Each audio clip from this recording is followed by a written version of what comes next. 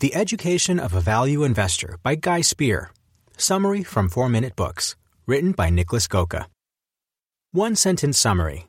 The Education of a Value Investor is the story of how Guy Spier turned away from his greedy, morally corrupted investment banking environment and into a true value investor by modeling his work and life after Warren Buffett and his value investing approach. Favorite quote from the author. People will always stop you from doing the right thing if it's unconventional. Guy Spier. Guy Spier isn't your average guy. Or would you have paid $650,100 for lunch? To be fair, it wasn't just any lunch. It was lunch with Warren Buffett, and the proceeds of the event went to charity. Believe it or not, Guy gladly paid this price to talk to his idol. He might have needed that lunch more than you or I do. He'd been working at an investment bank and slowly come to grips with the fact that his environment was entirely toxic and slowly poisoning him. He hated the work environment, the shady practices, and found himself to be inauthentic, having traded some of his own ethics for profits. The lunch was the cherry on top of his education as a true value investor, an approach that would finally move him away from all the negativity and let him go on to turn around his career and life. Here are 3 of the lessons in the Education of a Value Investor that Guy learned from Warren Buffett about what really makes a great investor. 1. If a business forces you to throw your morals out the window, leave it. 2. Investing doesn't stop at money, so invest in people too. 3. Financial crises are great opportunities for value investors. Ready to be an ethical investor? Let's go for it. Lesson 1. If your work challenges your morals, it's not worth it. Investment banks are known for their ruthless salesmanship and dubious strategies to make money. They're playing with other people's money and assume zero risk in case of losing it, so they know they can be aggressive. The company Guy worked at would always make their deals seem more profitable than they actually were to get investors on board. What would you do if you found out? Would you start asking questions, or would you keep your head down?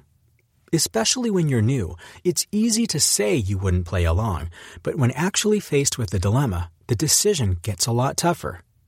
Managers expect all of their employees to go with it, and if you're the only one who hasn't closed a deal because all of your colleagues resort to sneaky tactics, would you just quit? Chances are you'd feel immense pressure to perform and to prove to yourself that you can do it. It's very hard to even spot moral fraud when it's happening, and even harder to point your finger and say, no, to hell with this, not under my watch. But even if you've already fallen into this trap, don't do it again. Come back out. Be honest. You know it's the only way to do what's right. No job in the world is worth sacrificing your morals, so if you're in such a dilemma right now, take the leap. The world will be there to take care of you. Lesson 2. Don't stop at investing your money. Invest your time, too, in people. Investing your money is one thing, but if you think of the people in your Rolodex like a vampire thinks of his victims, there'll soon be no money left to suck out because people will ignore you. A great investor doesn't just invest her money, she also invests her time in the people that helped her get to where she is.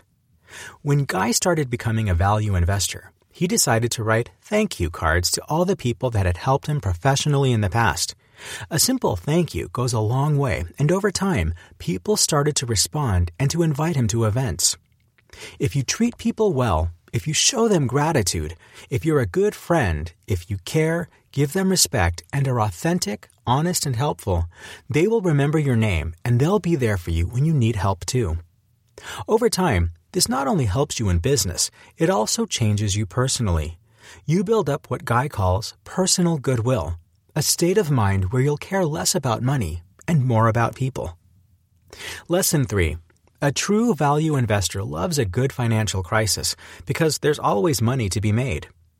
Value investing is, financially speaking, about buying great, valuable businesses at a discount and then keeping them forever and watching them grow. That means to a value investor, financial crises are awesome.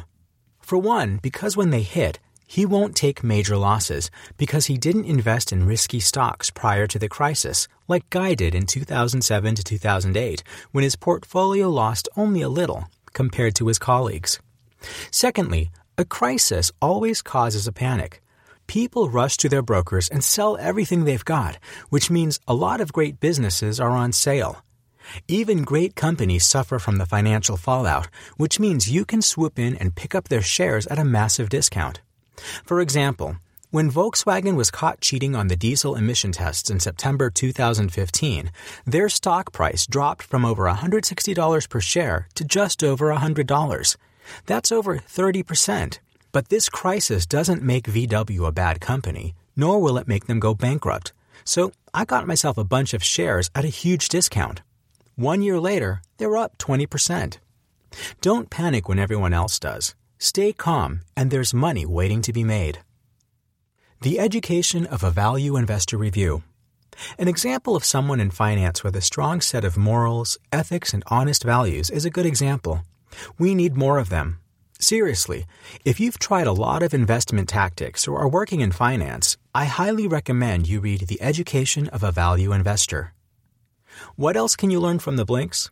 Why having studied at Harvard might actually make you less likely to succeed in the real world. The name of the morally corrupted company Guy worked at. How value investing combines being ethical with making money. What Guy did to develop a positive attitude and venture off on his own path, even inside the company. Why Warren Buffett will give away most of his money after he dies. The reason Guy moved to Zurich. What an 80-question checklist allows Guy to do with each investment. The 2 major life changes a value investor goes through. Who would I recommend The Education of a Value Investor summary to? The 25-year-old freshly minted finance graduate, about to start his first job at a big investment bank. The 53-year-old who's been burnt after putting his money into a hedge fund.